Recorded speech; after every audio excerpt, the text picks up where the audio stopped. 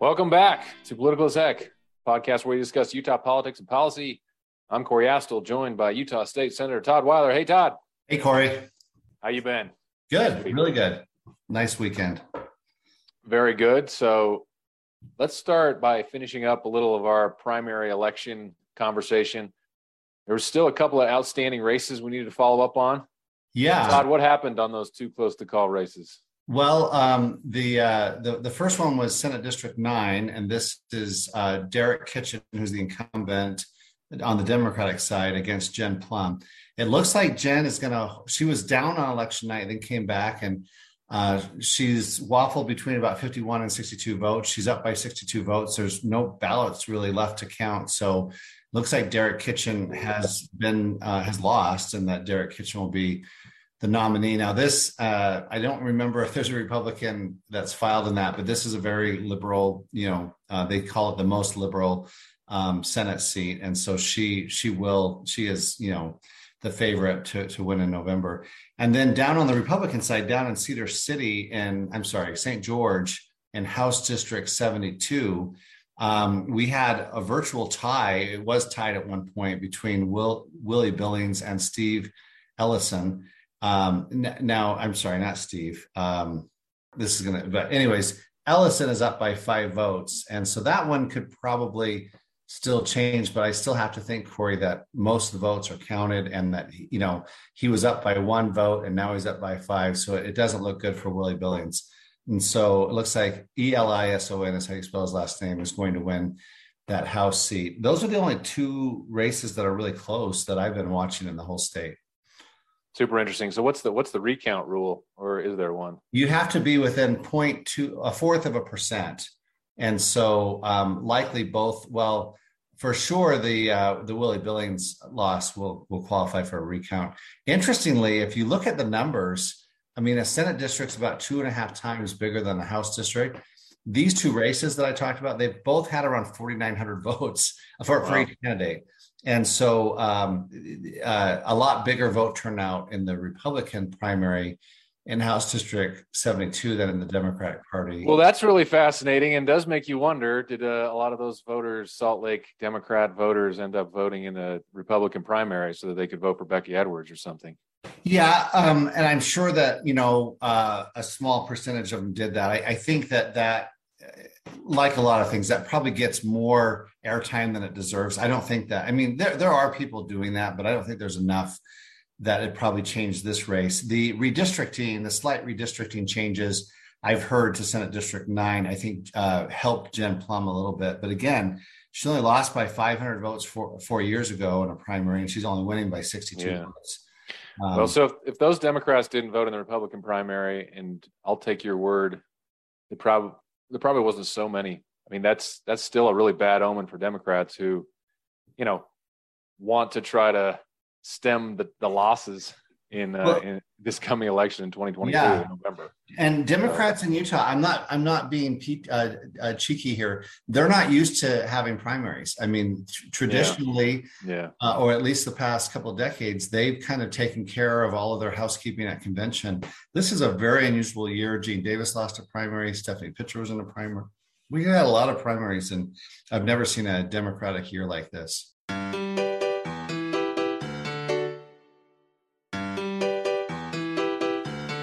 All right, let's move on. So we've discussed Utah's abortion trigger law several times on the podcast. We mentioned a week or 2 ago, the Planned Parenthood of Utah filed a lawsuit to block the trigger law from going into effect. At the time, I called that the reasoning behind the lawsuit frivolous, and I stand by that. It is totally frivolous. But Planned Parenthood did find a judge here in the 3rd District to help them out. And it does happen even here in Utah. So 3rd District Court Judge Andrew Stone granted Planned Parenthood's request for preliminary injunction. That means the trigger law is blocked. He granted their request for a temporary restraining order until the preliminary injunction hearing, which will happen this week. Okay, sorry. So I was wrong about that. But in any case, the trigger law is blocked essentially until July 12th. July 12th or until the litigation is resolved, if that's granted then. Yeah, probably July 12th. Now, I've got a couple of opinions I want to share here. First of all, I don't think the TRO should have been granted. And I have cases pending before Judge Stone, so I'll probably reserve some of my criticism. But I will say this. I don't think it'll be extended beyond July 12th. I've actually read the Attorney General's brief on this. It was very, very good. And the argument that the ACLU is trying to make, and this is the only argument they have left, and this has been tried in several states, and in several states, the abortion trigger laws have been stayed. In other states, they haven't. And so I just want to say Judge Stone's not the only state court judge that has done this. But the argument is somehow the state constitution protects the right of abortion instead of the federal constitution. And the AG's brief does a magical job of going all the way back to 1847 and basically saying Utah has never allowed abortion. It's always been the intent of the state to outlaw abortion.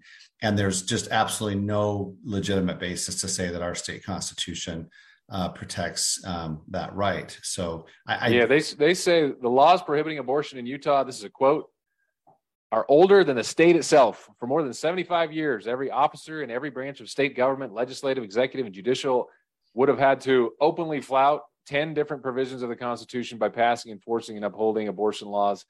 So I think you're right. The state brief, it lays out a century of case law. And it goes without saying that the Planned Parenthood brief is completely devoid of any on-point statutes or case law. And its only citation of constitutional language is really aspirational dream casting. So I think it's really frustrating. The state's brief is very good, I believe, too. It cites 100 years of case law, essentially. So it's just frustrating that you have a judge, after the U.S. Supreme Court takes the monumental step of returning the question of abortion back to the people and the political branches, then a single judge stands to impose his own values. I'm not going to ask you to weigh in on this since you have stuff before him. I don't know anything about him. I do know that I'm not sure I would support him, if I had a vote moving forward. Well, I will tell you this much. He lives in the avenues of Salt Lake. Enough said. And he went to the University of Utah Law School. So, did you ever have a Slinky when you were a kid? Oh, of course. Yeah. Okay. So imagine that Slinky when you stretch it all the way out. That's what the liberals are trying to do with now our state and federal constitution. Yeah. Their brief that you just summarized basically says, we like abortion. We want abortion to remain legal. And therefore, we think that the court should rule that the state constitution protects abortion. Yeah. You're just stretching that Slinky. And, if you stretch it too far, then it kind of doesn't go back into shape. So got to be careful there. 100%. All right. I hope you're right. Opal on July 12th. That's the end of it.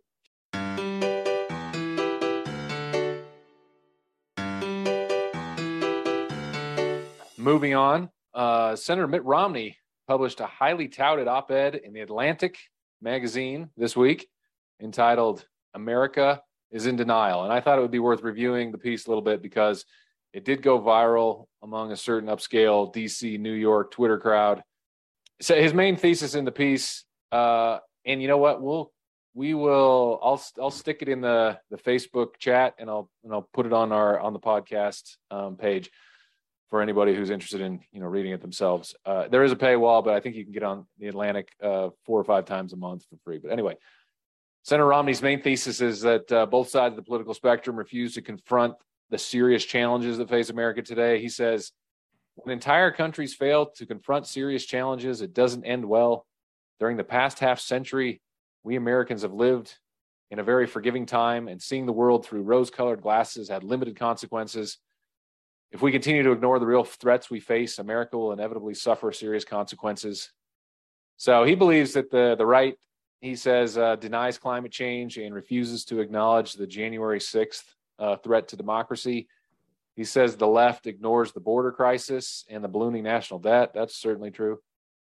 He seems to accuse Utahns of delusional thinking when it comes to watering lawns, which was a little bit weird, to be honest with you, but that was more of a drive-by mention. He doesn't really, focus on that. But notably, he does say, quote, President Joe Biden is a genuinely good man, but he has yet been unable to break through our national malady of denial, deceit, and distrust. And The implication here, I'm guessing, is that Biden has, generally tried to solve problems, but I guess has been stymied. By whom, Senator Romney doesn't say, but I guess we're left to kind of assume that he means among those on the right who resist climate change theology. I'm not quite sure. This one was a little bit of a head scratcher for me because, the Biden thing, because we certainly don't have any evidence that Biden is serious about addressing the border crisis or the growing debt bomb, or frankly, anything that isn't spearheaded by the radical left. We do have evidence that President Biden fancies himself as the next, FDR.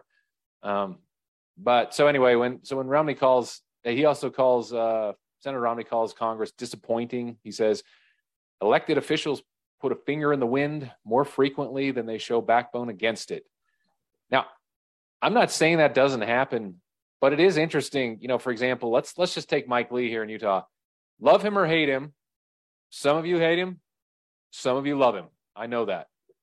But the man can't fairly be accused of sticking his finger in the wind. Honestly, he's committed to certain principles, whether you agree with them or not. And meanwhile, you got Evan McMullin on the other side, who is the embodiment of a shape-shifting amoeba, going as far as to adopt, a big range of progressive policies so that he can pander basically to the Democrats in Utah and curry their favor. So I think it's a little disappointing that, we can't distinguish between the two of those candidates. But in any event, I think that Senator Romney, to be fair, I think he raises some really important points, especially about the need for leadership. Todd, what were your takeaways?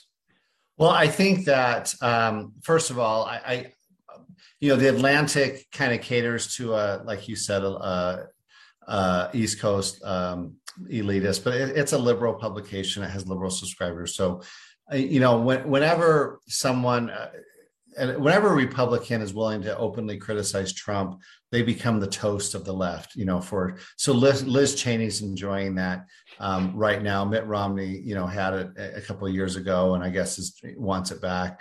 But, the left will also, like a used piece of gum, they'll just chew you up and spit you out as soon as no longer convenient for their narrative.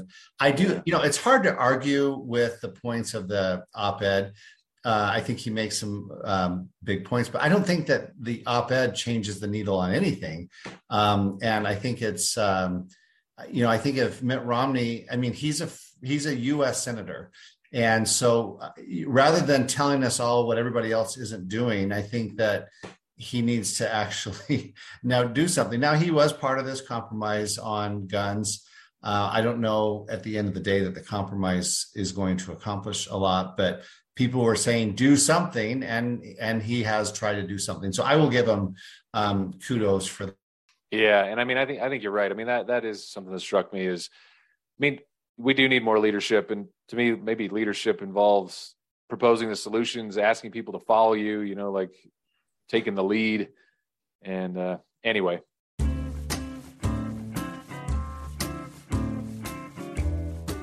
So, Florida Governor Ron DeSantis planning a private fundraiser in Utah later this month. We understand that major donors from across the country will attend, including donors from Utah.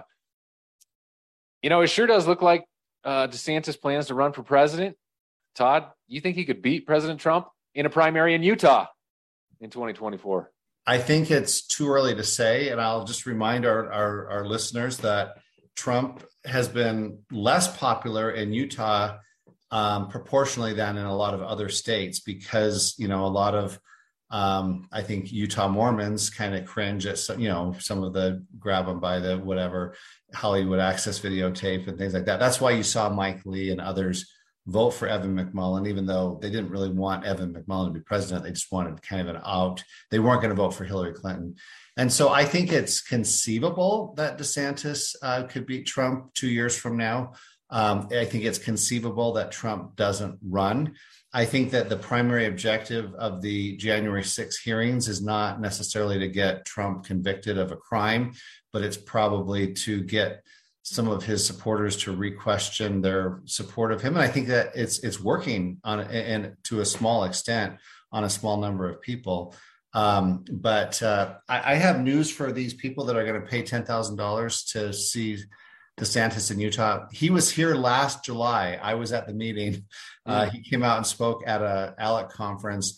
So you're going to spend a lot of money for something that you could have done for almost for free last year. So, well, I mean, I think that actually demonstrates the point that the establishment, this is what I see from the DC side. I mean, I think establishment money really does seem to be lining up behind DeSantis.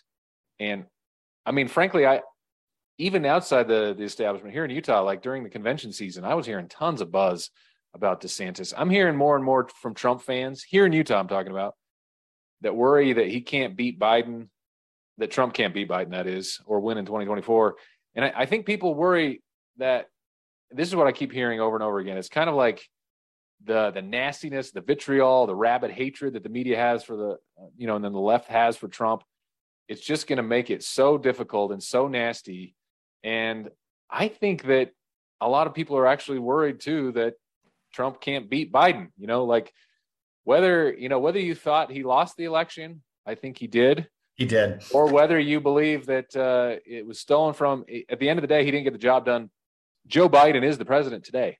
Yeah. So I've heard from a lot of people who have different views about the election, who are afraid that Trump is going to lose, that it'll just be too nasty.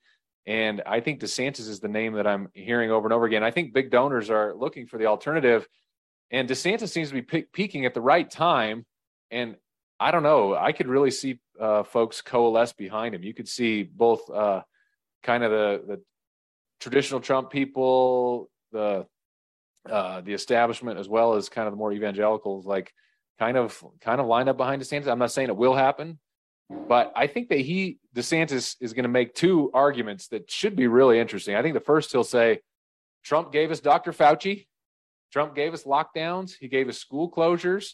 He gave us breathtaking deficit spending to make up for the difference. But meanwhile, here in Florida, my state of Florida, we remained open. Kids attended full-time school. Florida economy emerged as one of the strongest in the nation. We didn't have mask mandates. We didn't have vaccine mandates. And we didn't ask the government for money. I think that's going to be a strong argument that is going to resonate with a lot of people. I think another one is what I just said. At the end of the day, Biden is president after 2020. And whether DeSantis will say explicitly that Trump lost or not, I don't know. But I think you can be confident that he'll definitely make the point that Trump isn't president now. And he'll say that we can't take that risk again. So I personally think that it's a pretty compelling case right now. We don't know what it's going to look like later, and we don't know if President Trump would run. I assume that he will. I certainly assume that he'll be in and out multiple times before he finally decides whether he's fully in or fully out. But I do think that DeSantis has a shot, and particularly in Utah, I think he has a very good shot for the same reason that you just said. Yeah, I think that there is an interest in alternatives to President Trump, even among people who really support him. Yeah. So have you ever seen a football game when like this guy's got the ball and he's running towards the touchdown line? There's nobody in front of him, but then there's a defender running up behind him. And he's a little bit faster, and the question is, can he catch up and tackle him in time? For the touchdown. That's what's happening right now. Trump's got the ball, and DeSantis is running up behind him. Ironically, this also happened with Barack Obama and Hillary Clinton back in 2008. Right. And all of the momentum was behind Hillary, and then Barack just kind of, snuck up behind her and tackled her basically and got the nomination. And so here's the thing. I think that the media and the Democratic Party establishment is already turning on Biden. We saw some articles this weekend in both the New York Times and the CNN. You and I traded some messages on Facebook about how, is he too old to be president? So, 2 years ago, if you would have questioned Biden's age, you would have been called an ageist, which is a racist, but it's, an ageist. And now the Democrats are doing it to themselves because he is, quite frankly, too old to be president. So I wouldn't be surprised if Biden is not the Democratic nominee in 2024. And I won't be surprised if Trump ultimately doesn't run. Now, the reason Trump lost is not because Joe Biden was a great candidate. In fact, Biden spent most of the campaign in his basement, not doing anything. But Trump, there are so many people that dislike Trump that millions of people who otherwise would not have voted came out to vote for Biden, not because they wanted Biden to be president, is because they wanted Trump to not be the president. And that will likely happen again, maybe to a lesser extent in 2024. So I've never been a huge Trumper. I like a lot of what he did. I certainly like his Supreme Court nominees that got on there. But I think as a party, we can get all of the bang from DeSantis. I'd like to see Kristi Noem from South Dakota as his vice presidential running mate. I think we can get all the bang for the buck for DeSantis, who went to an Ivy League school. I think he has a law degree from Yale. And none of the baggage that Trump brings, because the Trump has that, ubiquitous name ID, but he also has a tremendous amount of baggage, as is being, exploited in the January 6 hearings. Yeah. I think I agree with that. I mean, that DeSantis is a fighter like Trump without some of the sideshow that people are worried about and some of the baggage. Well, he's smarter than Trump, in my opinion. He's younger than Trump. He's got a track record as a governor, which Trump never had. I could go on, but for those three reasons alone, that's why I think he should be the nominee. Yeah. He's my age, so just makes me feel like I'm haven't accomplished a dang thing when you see a guy like that. Anyway, so